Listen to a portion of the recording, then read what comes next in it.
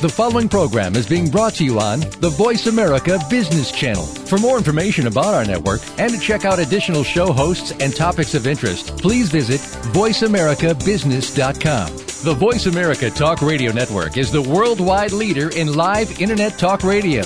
Visit voiceamerica.com. The views and ideas expressed on the following program are strictly those of the hosts or guests and do not necessarily reflect the views and ideas held by the Voice America Talk Radio Network, its staff, and management.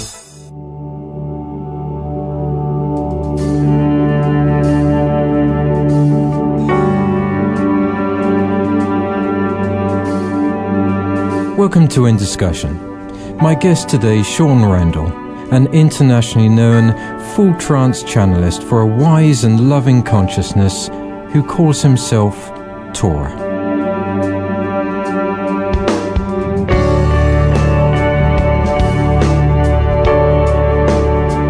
Welcome to In Discussion. I am joined today by Shawn Randall, an internationally known full trance channel for a wise and loving consciousness who calls himself Torah. Together they specialize in an in-depth approach to personal and spiritual development, widely known for teaching the skill and art of channeling for the past 24 years. Shawn, welcome. Thank you very much. Well, Shawn, I should really ask you the question at the beginning here. What is channeling for our listeners? What is what description can you provide us? Basically, channeling is a process which a person transmits messages from presumed discarnate sources of information, external to one's own consciousness, or information from paranormal sources, one could say. So receiving information from beyond the self and then transmitting it in various ways.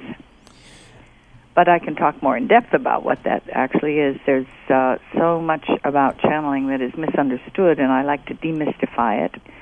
But one could say that essentially it's a telepathic process that then becomes more solidified, where the telepathy is somehow manifested as the voice speaking through.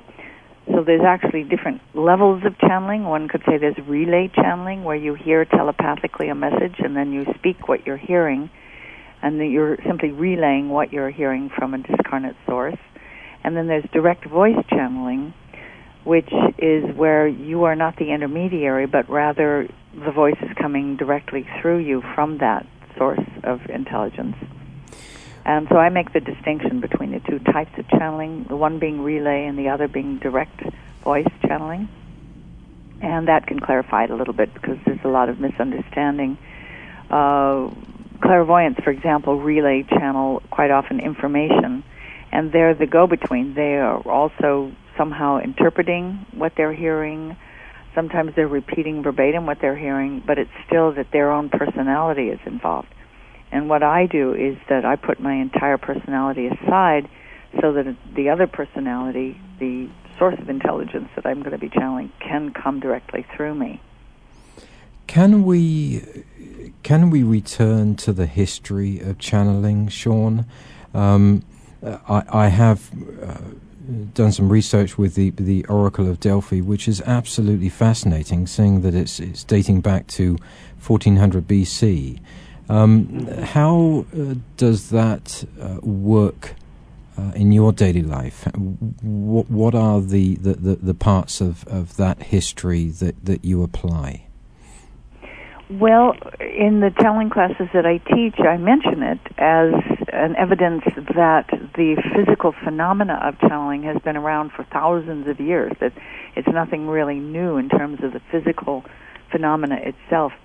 The Oracle at Delphi was a very interesting case because it was always a young woman, started with a young woman, and then when she would sort of complete her time on Earth, they would elicit another young woman to take the place. It became sort of a traditional situation. And she would utter these very strange sounds and guttural utterances that the priests would interpret, which is interesting because she spoke, supposedly was speaking of the god Apollo. So the Oracle of Delphi came through the Apollo temple as the setting, and then the voice that was coming through her was ostensibly, supposedly, the god Apollo. So there was a lot of political maneuvering going on there in getting the different prophecies. And the Oracle of Delphi was geared toward prophecy, whereas modern-day channeling is geared toward self-realization, enlightenment, teaching, healing, and spiritual development. So that's a very big difference. Channeling, the Oracle and some of the ancient forms of channeling were more prophecy-oriented, whereas in modern times they're geared toward education. Now, was this lady, in effect, the priestess or the representative of Apollo? She was considered to be a priestess, yes, and yet her job was just to sit on this tripod sort of seat and vocal channel this strange entity. No one would see it directly. She was always hidden behind a screen or a wall, and then the priests would do their best to interpret what she said. Sometimes there were misinterpretations, and wars were fought when they ought not to have been. But she herself, as a young woman, and was not really given powers in any sense of the word, but rather that she was the voice for this entity that they called Apollo, who was the god of the sun, one of the primary deities of the Greek pantheon. So essentially Apollo was an idol? Would that be the best way to term that? No, I wouldn't say idol. That Apollo was one of the deities of the time. Zeus as well. The whole pantheon of Greek gods and goddesses were things that were believed in. They were, to the Greeks, like Jesus and Mary, real entities that they would worship and honor and devote to and make offerings to. And so the god Apollo was a weighty one, was right up there with Zeus. Actually, Apollo's the son of Zeus. And so when this young woman started having these vocal things happen in this certain location, I don't know how it eventually got identified that it was Apollo. That's not in the literature at all. No one really knows. But somewhere along the line, somebody said, that must be the god Apollo. I don't know how that happened. But the prophecies were quite good and quite accurate as long as they were interpreted correctly. And we see a lot of prophecy in the Bible in terms of channeling, too. There's evidences of that. Now, I noted in some documentation that this oracle finally came to an end in the 4th century AD, when the newly Christian Rome somewhat changed things, prescribed it, prophesizing, and what was that transition? What was occurring there? What was the? Well, in the broad stroke view of it, I'd say that the transition was that the priests of the more modern time were the go-between between humanity and the gods, rather than an oracle. And there was a slight shift, away from prophecy. The priests were tending to people, taking care of them, nurturing them, praying for them as intermediary. The other thing was the influence of Jesus and Buddha. That's huge there, because Jesus and Buddha both taught that heaven is within, kingdom of God is within you. That idea that you have your own access to the divine, and this was very revolutionary in those times, of course.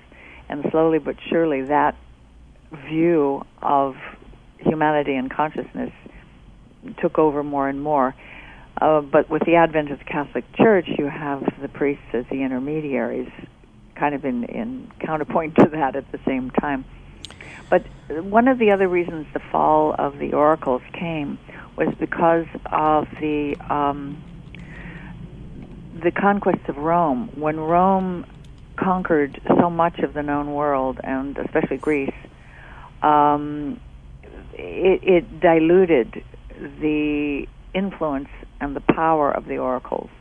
There were many, many, many temples of oracles. There was the Oracle of the Dead, which was where people would go to speak directly to their ancestors.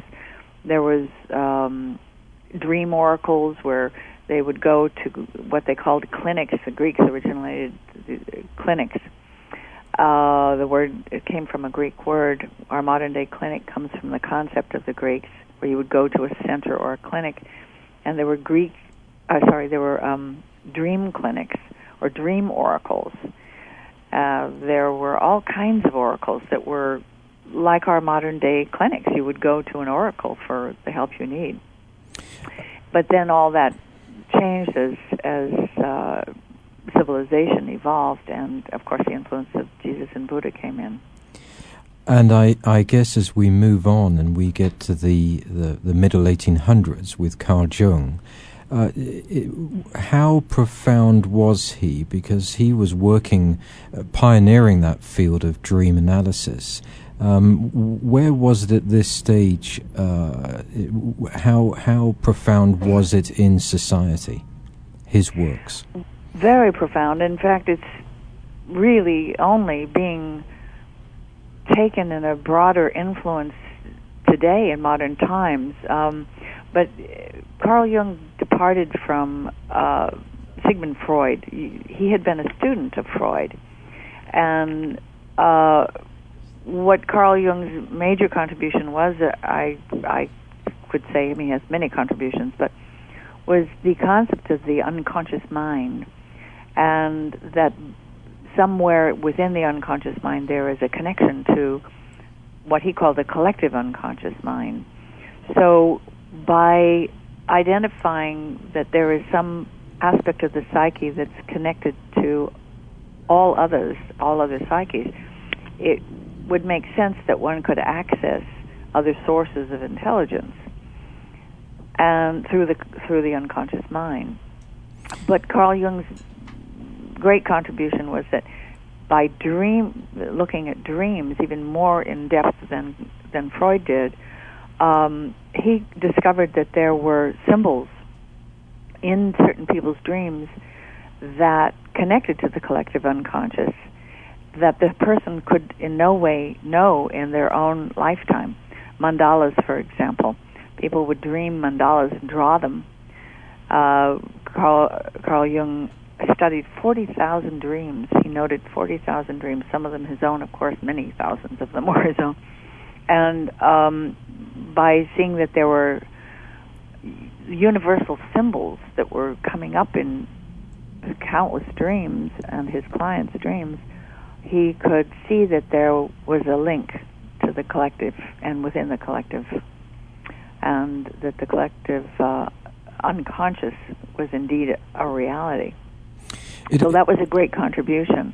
And it sort of showed, taking it into modern times, that what some of the quantum theorists are saying now, which is that non-local mind may be connected to the subatomic unified field. This is controversial still among modern, let's say traditional quantum physicists. But the theorists feel that the non-local mind is something that relates to the non-local subatomic field. And this is very powerful. And Carl Jung sort of links all that together, though he didn't talk about quantum physics himself. His explanation of the collective unconscious fits together with some of the new modern quantum theorists' philosophies and theories. He seemed to be an amazing man. Not only was he very analytical, I suppose, but he was a great studier of Eastern and Western philosophy and literature and the arts. Quite amazing how he could put all of that into a melting pot and come out with the research and the conclusions that he did, especially back in the 1800s. Was it a popular area of study in society? No, actually. And actually, he's a little later than that. He's the beginning of the 20th century, 1900s, that Carl Jung started coming into his own right around during World War I and thereafter. He had branched out from Freud. But yes, at that time period, the late 1800s, early 1900s, there was a tremendous, well, I'm not an academic on this, but a rise of education because of the printing press, and so information was available to more people. And so the thinkers and philosophers of the age just were having a field day exploring things. But in the 30s and 40s, we see Carl Jung connecting up with the Joseph Campbell material, looking at mythology and the archetypes of the heroes and heroines that we see in mythology. And that was a very great contribution of Jung as well, the archetypes that we live, that we embody in our lives, that are so clearly seen through the art and the histories and of the mythology in the Joseph Campbell work. So it all starts fitting together. In the middle 20th century. Was there any conflict or opposition to the Bible, or was that very much taken into account with somebody like Jung's research? How do those work together? Well, Jung researched the Bible in terms of, I think, the major figures and the major identities, the roles that the different leaders, spiritual leaders, played.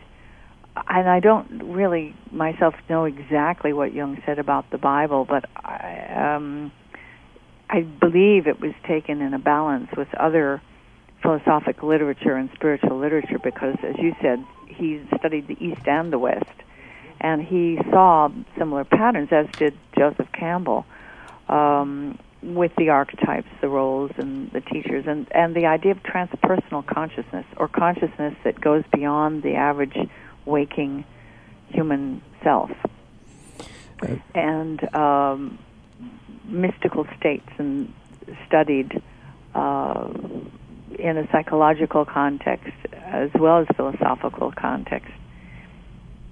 Can we move on there to discussing the altered states of consciousness, and moreover, how you yourself actually begun the art of channeling? Sure. Well, altered states is key to being able to channel, because it is an altered state that allows you to attune yourself or oneself to a discarnate entity or an intelligence beyond the self. And I was in a mediumship class, actually, for my beginning development, and I also studied self-hypnosis so that I could learn to relax myself down more into the alpha state, the beta and theta. There's the different levels of brainwave, alpha, beta, theta, and delta states of consciousness, the measurement of the brain waves. But just being in a relaxed state of consciousness is an altered state. People experience altered states every day driving down the road. Kind of go into that hazy place. And so channeling, for me, and also the way I teach it, is a matter of developing the skill of finding a particular frequency, if you will, on the scale of human consciousness, where you can tune in to an external source of intelligence. Again, like I mentioned before, telepathically. It's like a telepathic tuning in. You can tune in person to person. Why not be able to tune in person to discarnate? Now, when you're channeling, though, Shawn, are you effectively transitioning into another world, another plane? Mentally and psychologically, yes. I'm adjusting myself to another reality. I would call it that way. Another dimension, another reality, another point of view. And so when this other voice comes through me, it's with a different point of view than I have in my own waking daily state, where I'm used to gravity and walking around and eating and sleeping and all the things humans have to do. So it's an attunement that allows for this other level of consciousness to come through. And that altered state is very pleasurable, by the way. It feels very blissful, very deep, very rich. In terms of physical sensations, when I come out of trance, I feel refreshed, I feel balanced, I feel, more in tune with my own environment. How long did it take you to reach that stage? How many years before you were perfected in that art? Oh, that's a very good question. It depends how much a person is actually practicing channeling as to how well they're able to put themselves completely aside. For me, I would say, it's a relative question, because I always feel I'm improving it. I always want to improve it, even now after 25 years, actually. But initially, it was within the first year. And I would practice a few times a week. And I guess over a period of 6 months with regular practice, I was used to putting myself aside and used to having another voice come through me. And then the more I started working with people and doing one-on-one sessions, the better and better that got. But I'm sure that must be a completely different approach, different process, teaching yourself channeling and actually training, educating other people to channel. Yes, it is. However, the experiences that I had sort of informed how I could describe it to students, because, as I say, I like to demystify the channeling process and help them to see, okay, here is how we can do it. We can go into a meditative state, an altered meditative state. It's very much like meditation. And there's a lot of psychology that talks about talking to your inner self-helper, the inner voice that we all have within us, and that one can start by talking to one's own inner wisdom voice or inner self-helper, and then from there develop that even further to a more external source. And so teaching it through guided visualization and meditation was the route that makes it very easy to train people. Does it work for everybody, or are there certain individuals that you've come across over the years who are not receptive to this? Well, if they come to class, they're receptive because they want it. They have a desire for that, and that's a key element. However, there are certain people that are more predisposed toward vocal trance channeling than others. The analogy that I use is like playing the violin. Any child at the age of 3, 4, or 5 can pick up a violin and go squeak, squeak, squeak, and practice at it and develops a certain degree of competency. But not everyone's going to be an Isaac Stern or a Yehudi Menuhin that really can make it soar. And that's partly maybe out of their dedication, but also certain predispositions they may have been born with. For example, a violinist has to have a certain kind of fingers to play those little strings. I don't know how they do it. It's amazing to me. To press the strings down, there have to be certain things. Just as a dancer has to be born with a certain type body in a certain proportion in order to develop as a dancer. So I think there is something with vocal trance channels in the way of a predisposition that one comes in with, but to the degree of telepathically resourcing other sources of information, anyone can do that at the telepathic or the relay channeling level. That's possible for anyone who wants to do it. But the direct voice channeling, that is a little more specialized, and there do seem to be certain predisposed individuals. Is this an effective counseling technique? Is it used in counseling for people in difficulties, whether it's physical or mental? Oh, very much so, yes. I do a lot of counseling as a vocal trance channel, and the benefits of it, as opposed to regular counseling, is that it's multidimensional in nature. For example, if someone is face-to-face with a major issue in their life that relates to a past life blockage or a past life trauma, many times entities can see right into that multidimensional information, like, oh, here's what happened to you in 1850, and here's how it happened and what happened, and these are the effects you're feeling now. And that's helped unlock tremendous blockages for people. So it's a very useful counseling tool, channeling. In fact, one of my students did his graduate degree and wrote a paper on that, channeling as a counseling tool. So I was very proud of him for doing that. He did a very good job with it. So there's some nice academic study that's gone into that. And there are some psychologists that have been in my classes that use channeling as a tool to their traditional psychology counseling. And I was going to ask, regarding the certification, the standards, the integrity of the teaching, how many people have you mentored over the years who still work with you or still work closely with you in whether it's in partnership with yourself or who have gone out alone to find their own way with this? Oh, well, many.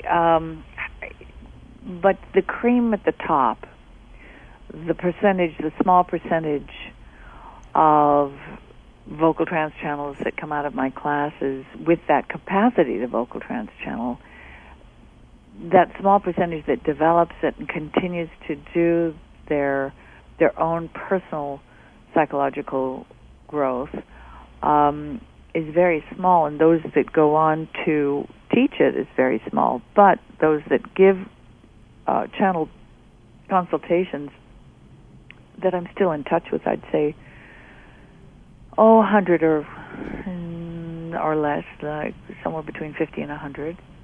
So there are different levels of channeling then. Perhaps your students are not all completely successful, but does it effectively change their lives, the way they think, their thoughts of harmony and balance? Oh, absolutely. The 3 levels of certification that we're looking at now, I have a committee and we're about to get this all totally in writing and codified. The 3 levels are that the one level where one is capable of channeling for oneself with the relay channeling, understanding the value of that level of counseling for themselves, that level of self-responsibility that one can choose to use channeling for personal development, is the first level of certification. And everyone achieves that by the end of the course. If they stay the course through, they reach that level, no question. The second level of the vocal trance channeling for professional purposes, that's a more specialized area where people continue to practice, and we do practice sessions in the classes, and there's a lot more skill that's required there, and that's another level. Then the third level of certification would be for one who could go on to teach it. They're all successful. People that come out of the classes are all successful at some level of understanding what channeling is all about and using it for themselves at the very least. What sort of environment do you need for your workshops? Is there any particular location? What is it that you need to set up as that paradigm for people coming into this? Well, basically a place similar to a yoga studio where there's silence and quiet, and where people can focus easily and feel tranquil and also safe and secure as far as that environment. Also, a psychological environment of dedication and devotion, that people are there for a higher purpose to really learn and develop themselves humanly and spiritually. And then also we use music in the guided meditations. There's guided meditations that take one into the deeper parts of the self, and the music very much helps that environment as well. Well, let's listen to some of your music. We're just going to listen to 30 or 40 seconds and see what sort of environment this is setting up for your students. Okay, as you listen, you might just want to see if you can tune into deeper level of your own self and your own wisdom, just for the fun of it. Okay.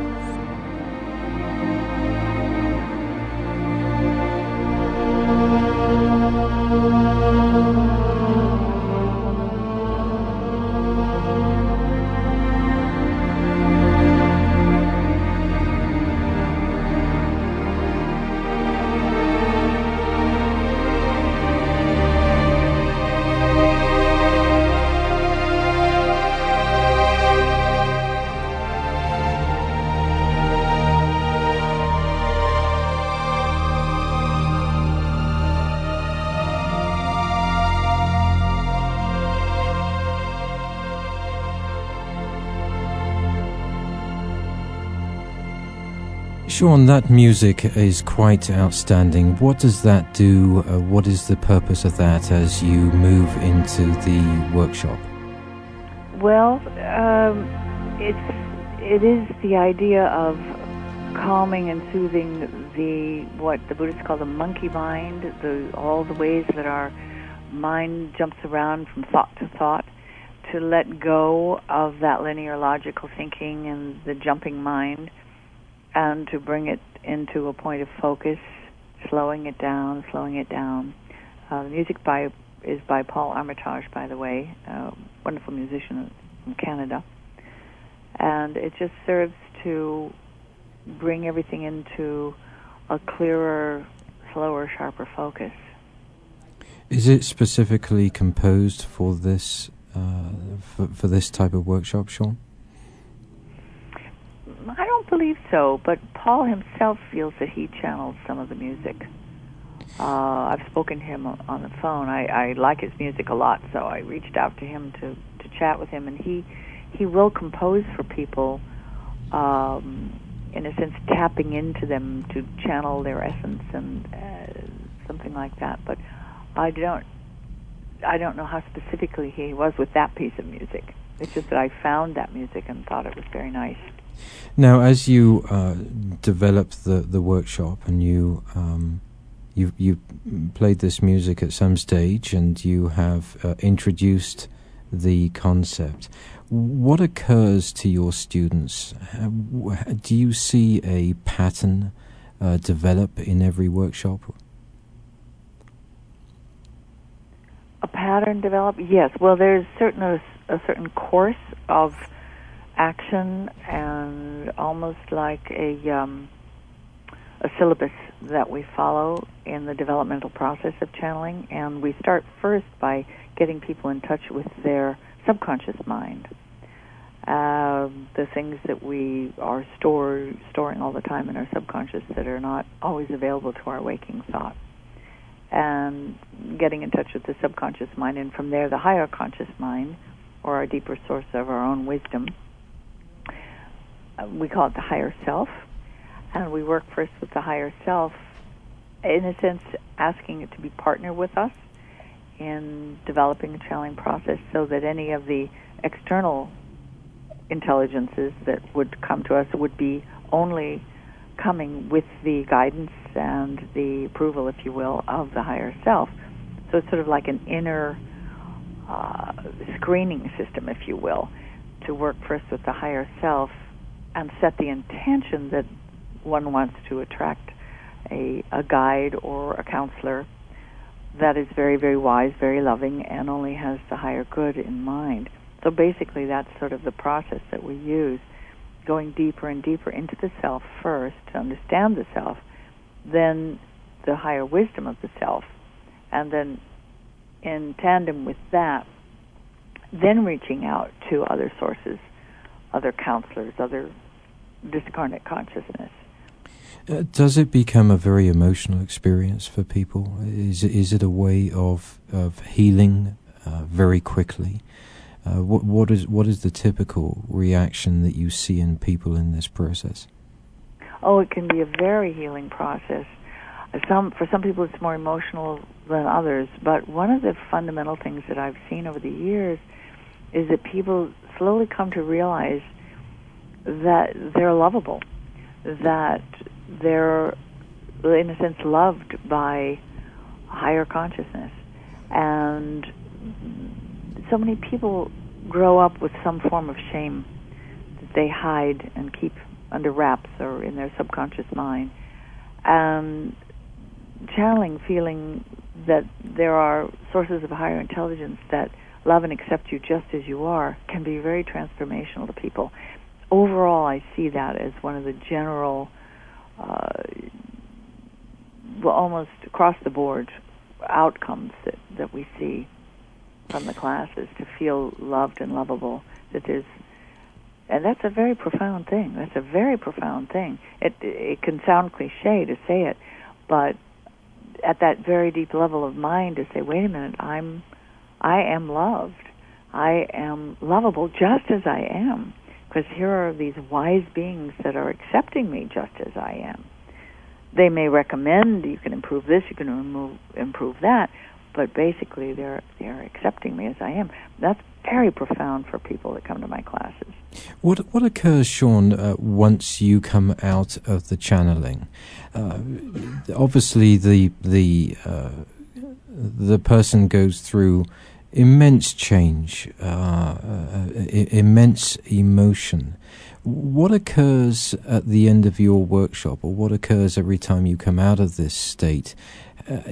What occurs to the human psyche? How do they react, and how do you prepare them to maintain that level of harmony, that feeling about themselves? Well, going back to the feeling loved, coming out of an altered state where there's been an excellent communication going on, there's a sense of balance and harmony. The anxiety is all gone, fears are gone. But then life goes on. They go out of the room, they get into their car, they go on with their life. And what's then needed, of course, is maintaining a certain level of integration. In other words, integrating that level of unconditional love into one's life becomes the process.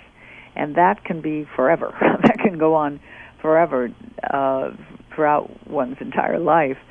I'd say that the channeling process is one of integration of unconditional love, as well as a human integration of the psyche, where we integrate and come to know all the parts of ourselves, including the transpersonal self. So really channeling has to be a constant in your life.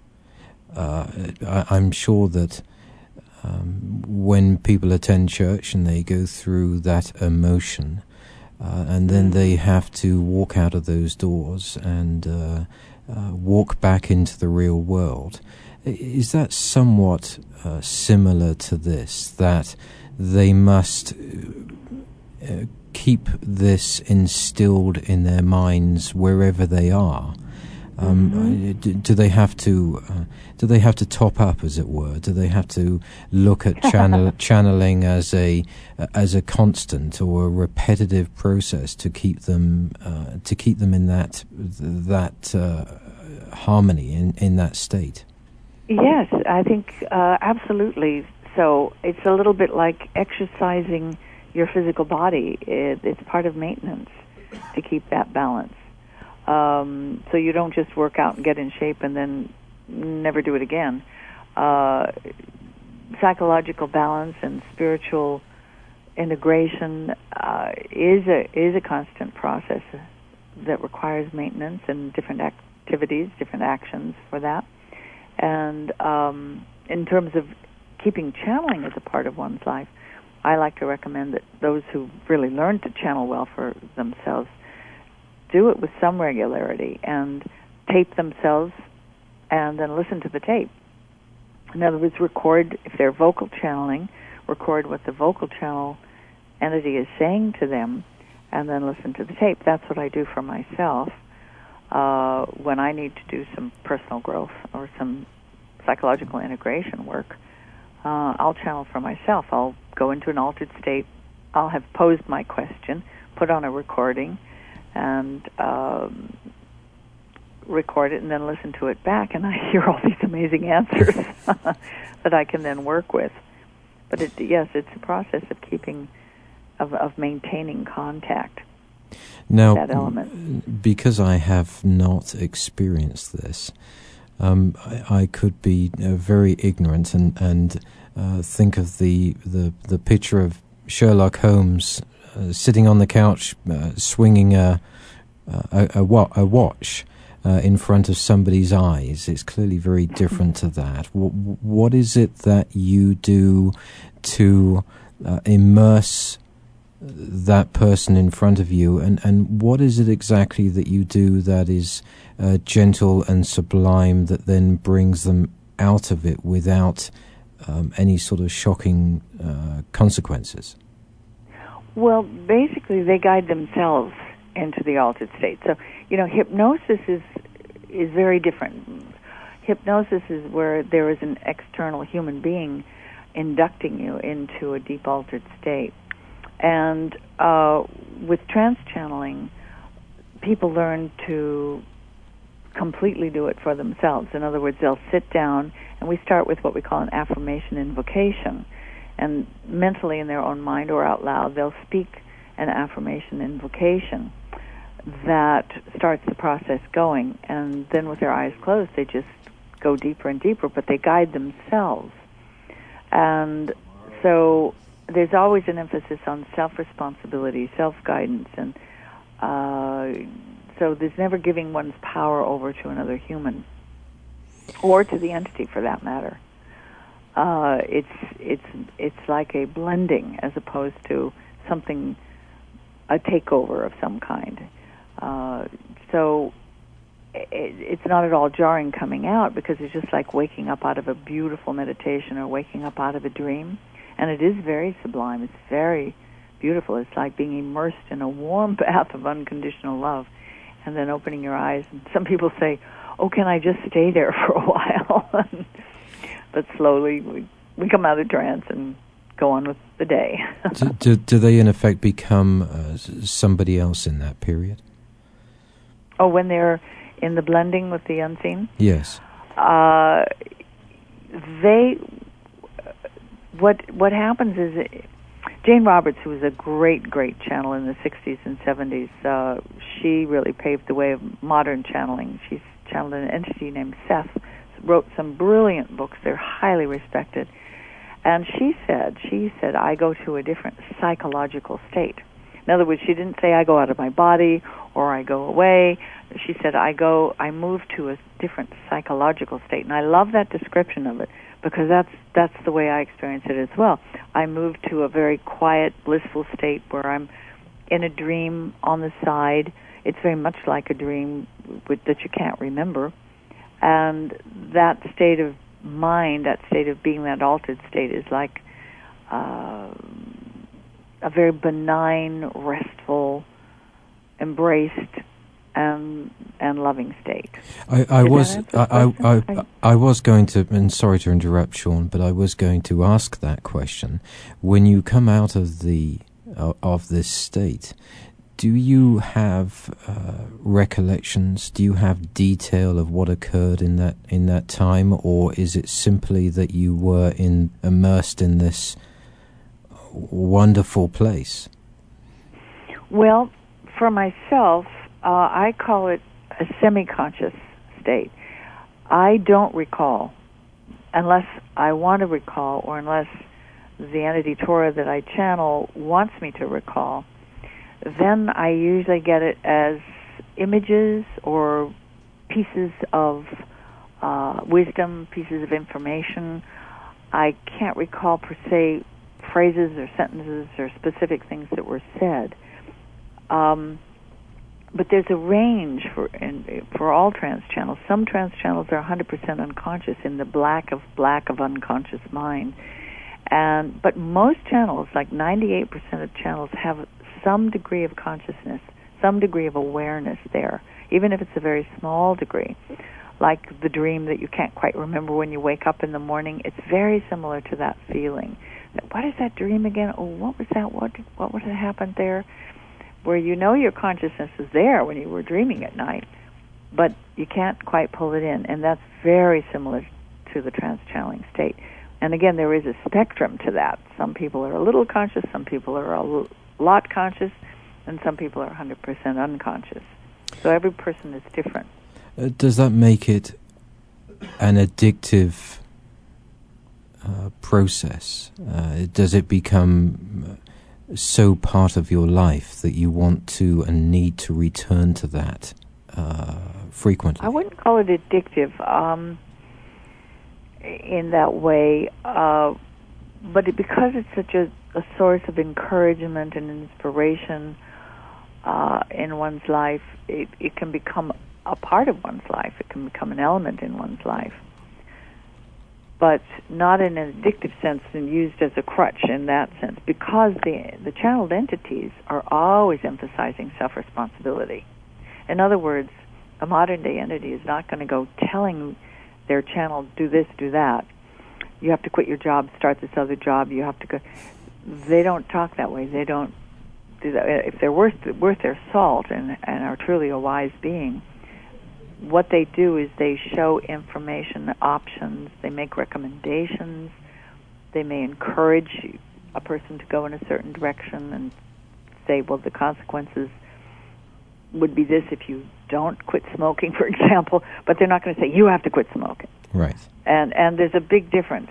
That's how channeling has evolved into modern times, where we now are in this time period of the information age, where self-responsibility is prerequisite for life. So it couldn't really become addictive in that way, because the entities wouldn't let that happen if they're worth their salt. Does that make sense to you? Yes, and with that said, what is the future of channeling from your perspective? What is ahead for us with consciousness? And I know that in your notes that you had sent to me, that you raised quantum physics theory and its relevance to this. What can we expect? What do you see as a progression? Well, as a progression, I see greater and greater acceptance of non-physical intelligent life forms, and more use of that level of counseling information in the future, but also co-creation. In other words, setting an intention for something that one wants in one's life and getting assistance from discarnate sources by way of the wisdom, by way of the deeper meanings, principles, ideals, etc., that what one wants to create may involve. And this word co-creation is a very big word that's we're going to see more and more in the future, co-creating with the non-physical realms and non-physical forces and intelligence. The power of thought, the power of crossover consciousness, assisting human consciousness, more telepathy. We'll be seeing a whole lot more of that. There's some excellent books about studies that have been done over the last 20, 30 years, pointing to the reality of crossover phenomena or crossover consciousness and the non-local mind. We're going to be seeing a whole lot more of that.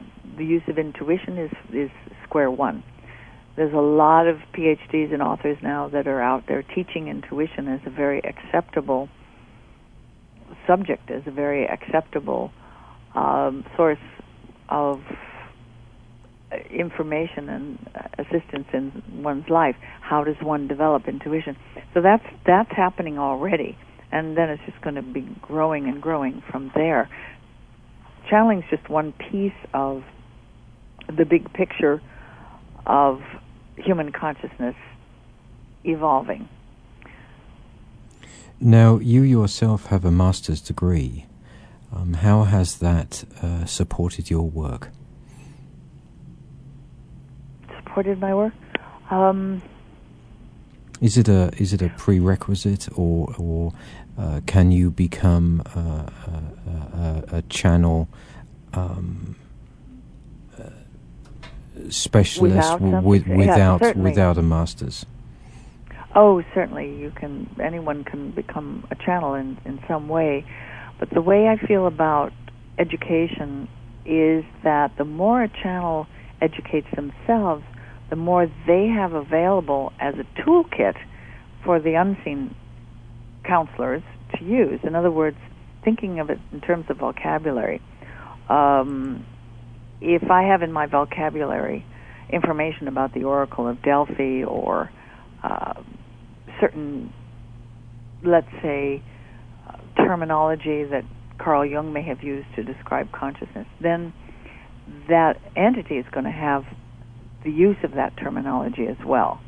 So I try to inspire my students to get educated, read a lot of books, find out as much as you can about the new modern metaphysics and what's happening. Because a lot's happening now in modern-day metaphysics. And the more they know, the more is in their toolkit. Because if you think of the toolkit as like language, just even the English language, that's what the entity has to use. They have to use what we have to be able to express themselves. So it's a blending of the two. And the more we, as humans, have this education, or an education, then the more the entity has by way of toolkit to use. Now, in your workshops and your Center for Personal Transformation, are you accredited? Can people follow through these workshops and get any sort of accreditation towards a qualification? Yes, the channeling classes are offering certification now. The accreditation is not through the state at this point. That would be way in the future. But under the auspices of the Center for Personal Transformation and Development of the Skill of Channeling, we offer certification for channels completing the different levels of accomplishment. And for our listeners, I know that you have a wonderful website at ShawnRandall.com. Whereabouts are you based, or do you travel throughout the world with your workshops? Well, a bit of both. The weekly classes are at my office in the Los Angeles area in Woodland Hills. And then I do travel to Mexico and to England for other kinds of workshops that I give. The channeling classes, per se, are in L.A. The classes and the workshops that I give outside are channeled workshops for the development of other topics, for example, healing past lives, healing family karma, integrating more joy into one's life. Workshops are very much geared toward personal and spiritual development, not so much channeling. But the courses, the classes in LA are geared toward developing channels. Well, Shawn, again, your website for the benefit of our listeners is www.shawnrandall.com, where there is much information about this. I do thank you for being on this program, Shawn. It has been absolutely enlightening, and do wish you the very best for the future. And thank you so much for having me on. It's a wonderful thing. It's stretching our consciousness and stretching our views of reality. So thank you very, very much. You are very welcome. And for our listeners, if you need any more information on this or any other program, you can visit davidgibbons.org. On today's guest, Shawn Randall, again, the website is shawnrandall.com, and I'm sure that Shawn would be very happy to answer any questions that you may have. That you can either go to the blog at davidgibbons.org or go to Shawn's website itself. Meanwhile, wherever you are in this world, good morning, good afternoon, and good evening.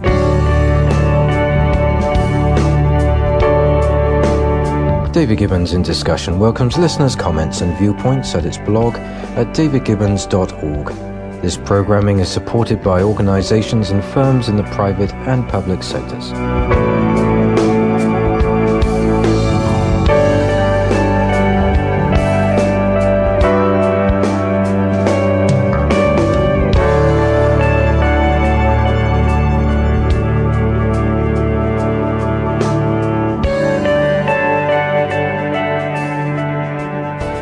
Thanks again for listening to the preceding program, brought to you on the Voice America Business Channel. For more information about our network and to check out additional show hosts and topics of interest, please visit voiceamericabusiness.com. The Voice America Talk Radio Network is the worldwide leader in live Internet talk radio. Visit voiceamerica.com. The views and ideas expressed on the preceding program are strictly those of the hosts or guests and do not necessarily reflect the views and ideas held by Voice America Talk Radio Network, its staff, and management.